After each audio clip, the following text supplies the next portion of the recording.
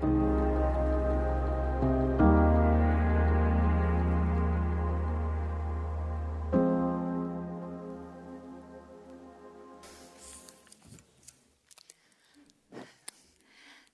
we're looking at the next in our series on Galatians 5, Be Full of Gentleness. So Galatians 5:22-23 says, "But the fruit of the Spirit is love, joy, peace, patience, kindness, goodness, faithfulness, gentleness, and self-control. Against such things there is no law." So we're nearly at the end of our list of the fruit of the Holy Spirit. The Holy Spirit gives us these fruit as a gift, and the fruit we then have the opportunity to work on and see flourish in our lives. The fruit of the Spirit is a spontaneous work of the Holy Spirit in us. So then the Holy Spirit produces these character traits, like gentleness, that are found in the nature of Christ, which is why each week we've been looking at these words through the lens of Jesus. They are the positive byproducts of giving our lives fully to the control of Jesus. And as we give our life more and more, as more areas of our lives come under Jesus' control, then we give more room for that fruit within us to grow. We can't get these fruits by just putting in lots of hard work. You can't become the most gentle person in the world all on your own.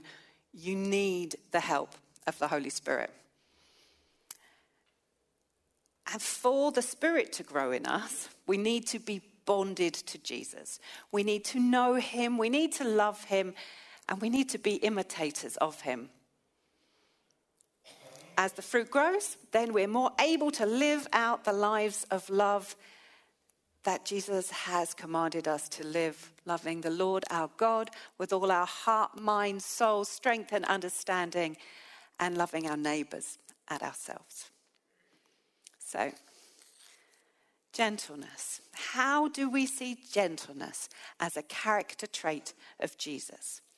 In Matthew 11:28-30, Jesus says, "Come to me, all you who are weary and burdened, and I will give you rest. Take my yoke upon you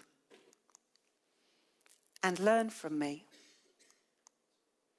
for I am gentle and humble in heart, and you will find rest for your souls. For my yoke is easy, and my burden is light." For anyone who doesn't know what the original meaning of the word yoke was, it's this bit in the middle. It kind of links two big beasts of burden together and helps them to pull in the same direction. It's a way of directing and guiding the animals. I just figured it's a difficult word, I'd flag it up. But the part of the scripture we're looking at is the fact that Jesus describes himself as gentle and humble of heart. And I'm going to be really honest. Those words, gentle Jesus, meek and mild, have always grated a little bit with me. Because I look at the Bible and I see Jesus, and these words sound weak and passive. And the Jesus I read about is anything but. As we read the Gospels, we see at times Jesus was angry. In Mark 3, we read that Jesus went into the synagogue and there was a man there with a shriveled hand. Some religious leaders were there, and at that time they were desperately trying to find a way to catch Jesus out to accuse him of something awful. So they were watching him closely to see if he would heal him on the Sabbath, which was against their laws. And Jesus stands up to the man with the shriveled hand and says, "Stand up in front of everyone." Then Jesus asked the religious leader, "So, which is lawful to do on the Sabbath? Is it to do good or to do evil? To save a life or to kill?" And they remained silent. And Jesus looked around at them in anger and, deeply distressed at their stubborn hearts, said to the man, "Stretch out your hand." And it was completely restored. In fact, in many times through the Gospels, we see Jesus speak bluntly and boldly when he saw the false wisdom and hypocrisy of the religious leaders. He made a whip of small cords and drove those who were turning the house of God into a den of thieves, where people were being denied their rightful access to God. And he strongly and firmly exposes the foolish and blind ways of the Pharisees, where they had tainted and corrupted the gospel, the grace of God in his day. So, we have what we think of gentleness and we have Jesus. How do these words come together? So it takes us, as in all of the studies over these last little while, to the Greek. Prates, probably, is how you say that. It indicates a submissive, obedient submissiveness, an ability to submit to God and to his will, which is obviously where we find Jesus saying, "I am gentle and humble of heart." Those two things, gentleness and humility, go hand in hand. Can also be translated as a humble and gentle attitude or depth of character that expresses itself in particular in a patientness. No, that's not the right word. In a patience or submitting to being offended, to choose not to react to humiliation or being put down. A gentle person is free from malice, from anger, and the desire for revenge. And it's the ability to bear the disapproval, the criticism, the reproaches, the slights of other people without bitterness and resentment. So gentleness is not a difficult word, is it? We're all full of all these character traits all the time. It's also the ability to provide a smoothing influence on someone who's in a state of anger or bitterness and resentment against life. Gentleness, therefore, is seen in those who with unwavering faith and enduring patience have a gentle attitude and are kind towards others, often in the face of opposition. In classical non-biblical Greek, the word praus, which is also translated as gentleness, its translation is of somebody who has tamed a wild horse. So gentleness is like all this power under control within us. And we see in Jesus, don't we? Jesus was fully God and fully human. He felt everything we feel, experienced everything we experience in our inner lives, and his life was hard. Scripture tells us that the universe came into being through him. He was capable of anything and everything, and yet he chose to walk a path that was gentle and humble. He submitted himself totally to the Father and to the path set before him that led him to the cross. And in all his dealings with people, he was gentle and he was kind. His anger was reserved for people who should have been looking after his people, but instead had caused systems and powers and control that kept people away from God rather than drew them towards him. Gentleness is a strength of character. A gentle person exudes a quiet confidence, and it's this confidence that comes from being okay with who you are and who you are in God. And it's a confidence that is often overlooked. Many in society today would view gentleness as weakness. But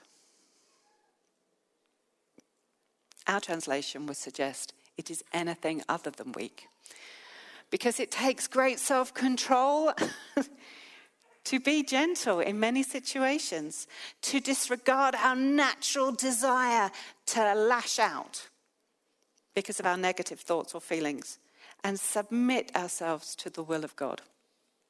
Gentleness is strength under control. It's not governed by emotions. It does not overreact. And a gentle and humble person knows who they are in God and makes the choice to deal with people kindly, with humility and consideration. Gentleness is a gift of the Spirit that we need to fan into flame within us. In Timothy, we're encouraged to pursue it.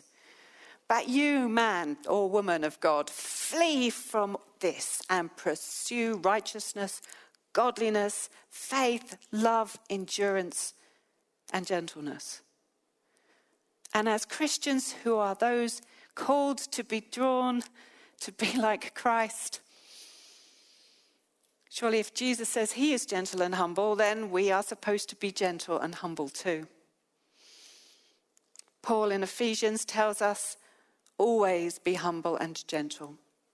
Be patient with each other, making allowances for each other's faults because of your love. The world we live in values power. God does not.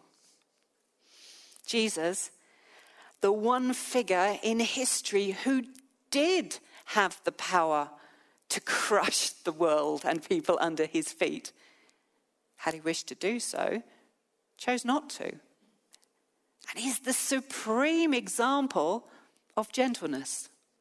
Never do we see Christ use his power harshly, cruelly, or vindictively. There are, and there have been, many men of power through history. Empires are built through violence and control and are lost again in war and in pain. Something I read recalls that. Oh, no, that one. This is Napoleon in his later days. Doesn't look very happy. Apparently, when he was on the rock of St. Helena, near to the end, when he was older, he said gloomily to one of his attendants, "My empire has passed away because it rested upon force.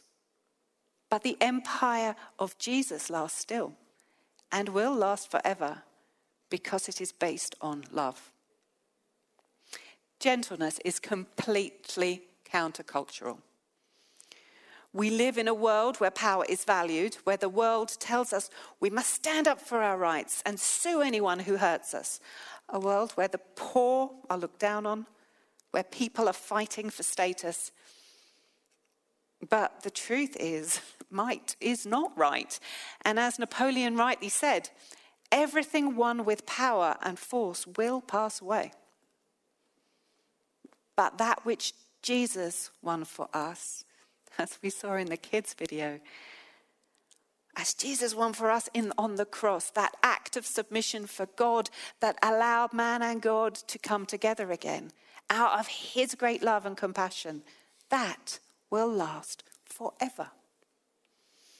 Jesus did not say, learn from me because I'm intense, learn from me, I'm overbearing, learn from me, I'm intimidating, or learn from me because I'm manipulative. He said, learn from me because I am gentle and you will find rest for your souls. We need to pursue gentleness.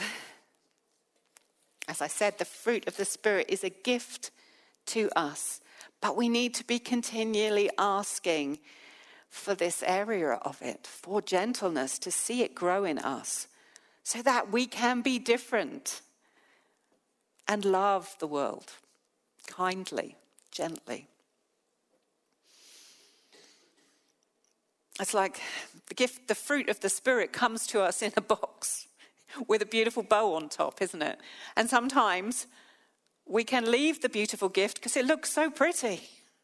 But actually God wants us to unpackage it, to live it, to love out of our heart of gentleness and see it grow. Jesus was gentle with people and handled them with care. Jesus was moved with compassion for people who were bullied, downtrodden, oppressed, people who were harassed and helpless, like sheep without a shepherd. That's why people were drawn to him. Lepers who most people would not even acknowledge, Jesus would gently touch. Little children who the disciples would shoo away were welcomed into Jesus' arms gently. And a woman caught in adultery, whom the Pharisees wanted to stone to death, Jesus gently said, "Neither do I condemn you. Go and sin no more." This is how we should be, taking the power that we could have over people and submitting it to God, especially the power of our words. Scripture tells us that a gentle answer turns away wrath, but harsh words stir up anger. And gentle words are a tree of life. A deceitful tongue crushes the spirit. How often are our words a tree of life? How often do they stir up anger? We need to have that power under control and ask the Holy Spirit to grow the fruit of gentleness in us to choose a better way. To choose to be like Jesus, slow to anger, abounding in love, gracious, compassionate, and kind. Gentleness is about knowing who you are in God and letting that be enough.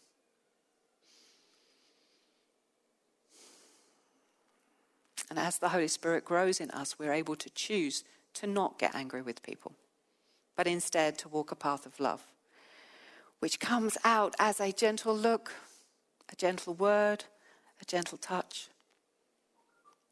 As gentleness grows in us, we will choose not to have the last word, or to reach for that cutting remark, or to put people down, or criticize, or bite back. We won't look to control or manipulate, and we won't ever look for revenge. We will choose to walk lightly in this world. Our gentleness doesn't stop us being angry with systems and organizations and injustice like Jesus was, but it does help us to love our neighbor as ourselves, as we are called to do. Can I invite the band back up on stage?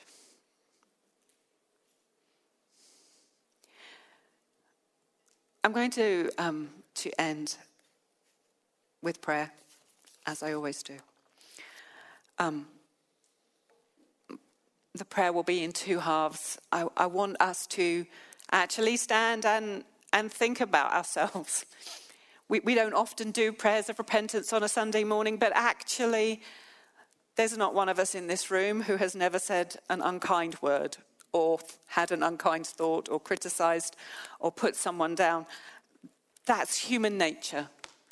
And to make room for the Holy Spirit in us, we need to say sorry and get rid of the negative stuff that we have done. So I'm going to ask us in a second to stand.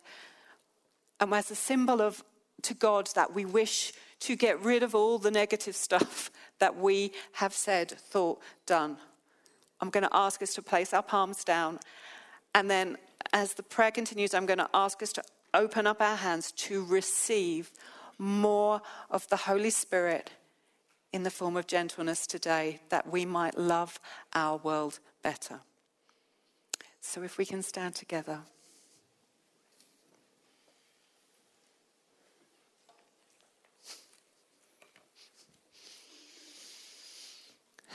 And if we put our hands out in front of us. Lord Jesus, we are sorry for the times when we have spoken, thought, or behaved in ways that have not been gentle or kind. We ask, Lord God, that you would forgive us for our anger, the times when we've had to have the last word, when we've hurt others with a cutting remark, when we've put others down and criticized them to their face or behind their back. Forgive us the times that we have controlled or manipulated others and sought revenge when we felt hurt. Lord, forgive us, we pray. And as we turn our hands over, Lord, we ask for a new infilling of your Spirit, more of the gift of gentleness. We submit to you. Create in us humble and gentle hearts, attitudes, a depth of character which is able to let go of all offense, to choose not to react to humiliation or being put down. We choose, Lord God, to be a gentle people, free from anger and the desire from revenge.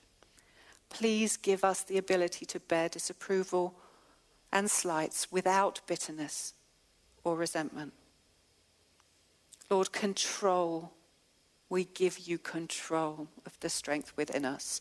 And we choose your yoke, which is easy and light, which directs us in the right way to go.